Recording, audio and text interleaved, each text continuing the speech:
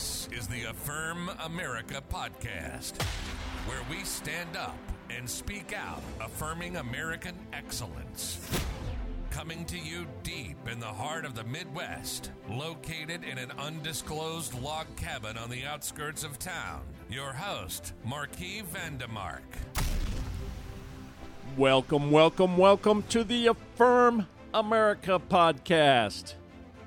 On this Tuesday, November the 29th, 2022. Boy, the month of November is almost gone here. And the year's about ready to end here in another month. Hey, thanks for joining us on the Affirm America podcast. I'm your host, Marquis Vandemark. The weather's going to get up to about 57 today. A little bit cloudy outside, but considering the time of the year, we'll take anything we can get. No snow on the ground anyway. All right, hey, these are your top 5 headlines for this Tuesday morning. Let's start off with headline number 5. Elon Musk claims Apple is threatening to remove Twitter from the Apple Store. Washington Post. Elon Musk on Monday went on a tear against top Twitter advertiser Apple after he said the company threatened to block the social network from its App Store without explanation, and mostly it stopped advertising on Twitter. If the company were to block Twitter from its App Store, new users would be unable to download the Twitter app on their iPhones and iPads, and existing users would be unable to access updates. Elon Musk, Apple, has also threatened to withhold Twitter from its App Store, but won't tell us why. Well, hey, listen, after what's going on in China, you got to wonder what the heck's going on here in the U.S. Is the CCP influencing big tech? Is big tech becoming a totalitarian country? Are they limiting our free speech? Are they calling balls and strikes when it comes to what we can listen to and what apps we can use on our phones? Is this what big tech is all about? Are they the new radical left? How about Tim Cook? What's his thoughts about the First Amendment and how free speech ought to be addressed? Those are the kind of questions I have. What do you think? I think that if the Apple Store removes Twitter from the App Store, then I'm going to take my iPhone and flush it down the toilet. And if that's not bad enough, I'm going to take it out in the front yard with a sledgehammer and smash it to bits.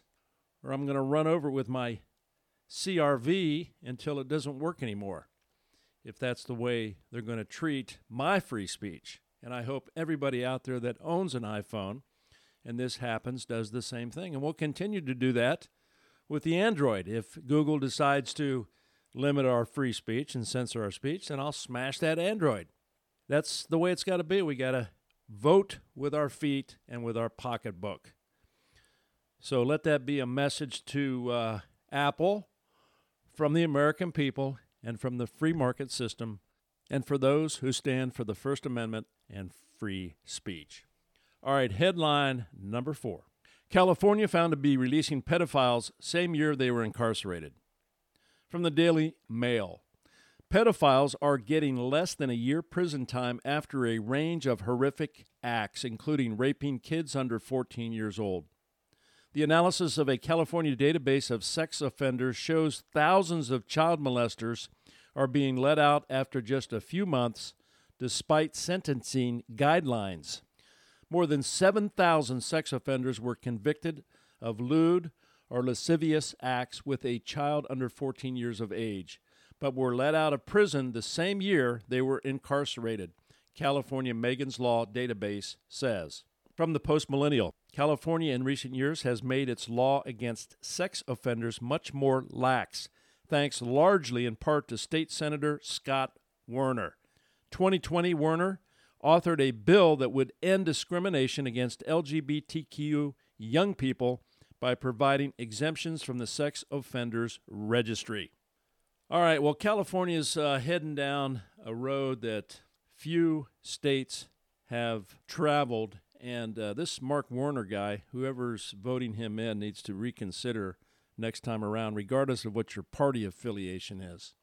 If you think that people raping children 14 years of age is okay by you and let them out on the streets, then California is going to continue to decline, folks. This is not something that is normal. It's not something that any society with any moral background will survive from. Look at Rome, what happened in Rome.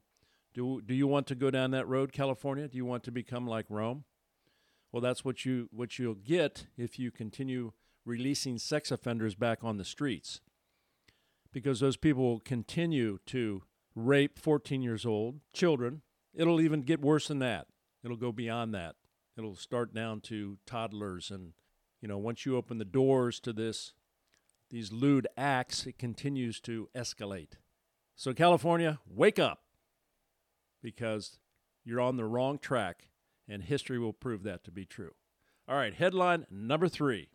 Oregon retailer permanently closes up shop after 15th break-in. Our city is in peril. From the Daily Wire, the owners of a Portland, Oregon clothing store have closed the shop, blaming unrelenting criminal behavior in a note left on the door that also warned the far-left city is in peril.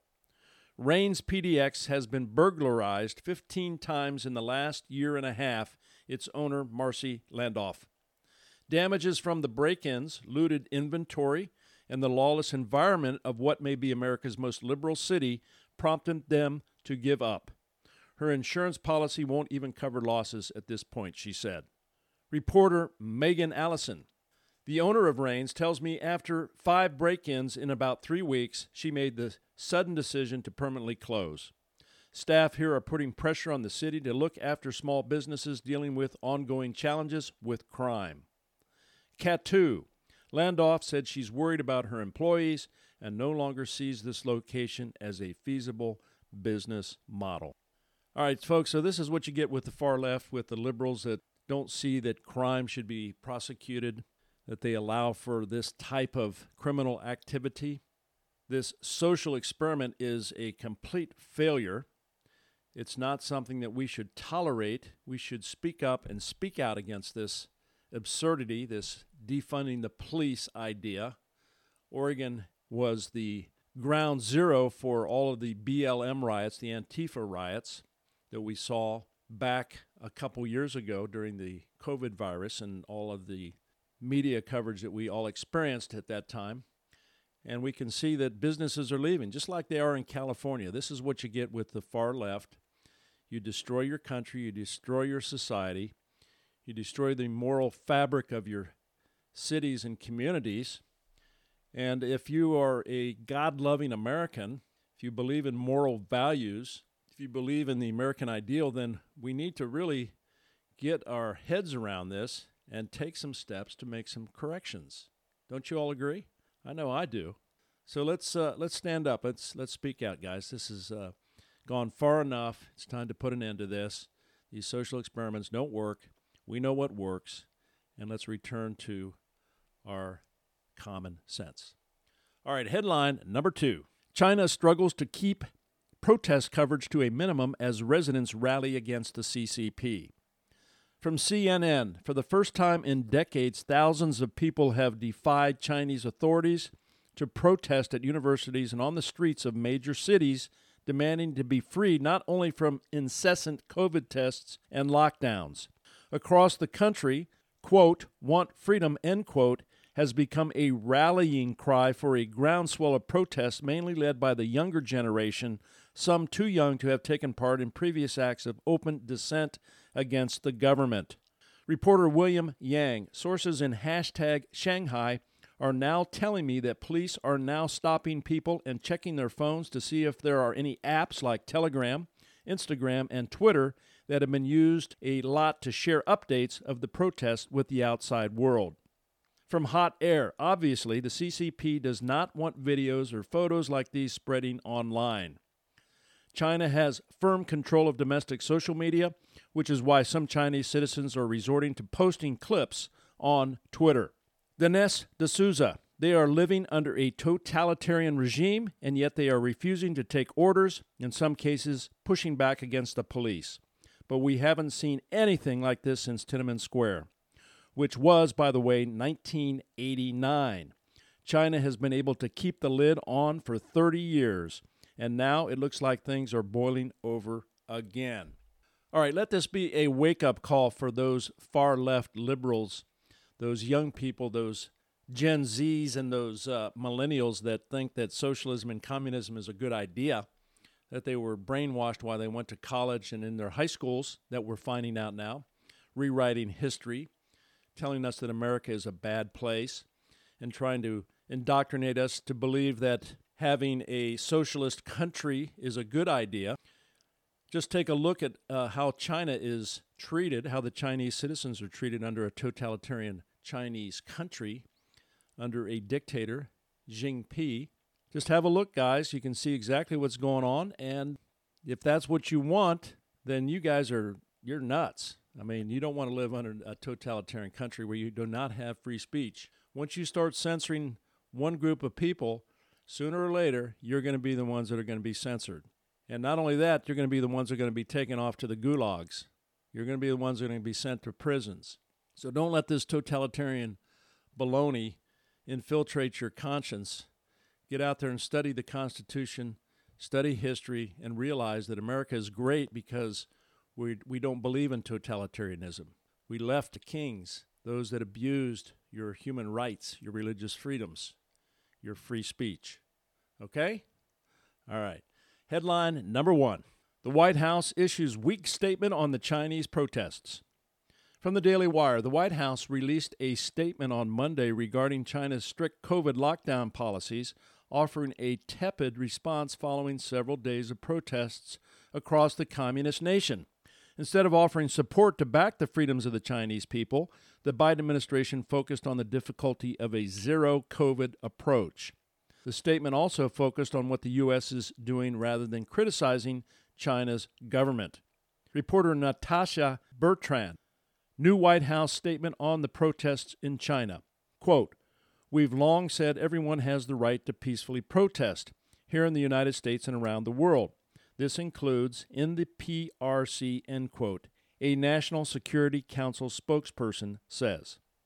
Well, I'm not so sure that the White House is all that forceful in their speech, all that clear, all that confident in their pushback of the CCP, especially the Biden administration. Who knows what Joe Biden, how he's been compromised by the Chinese through his son, Hunter Biden. We still don't know what's going on there.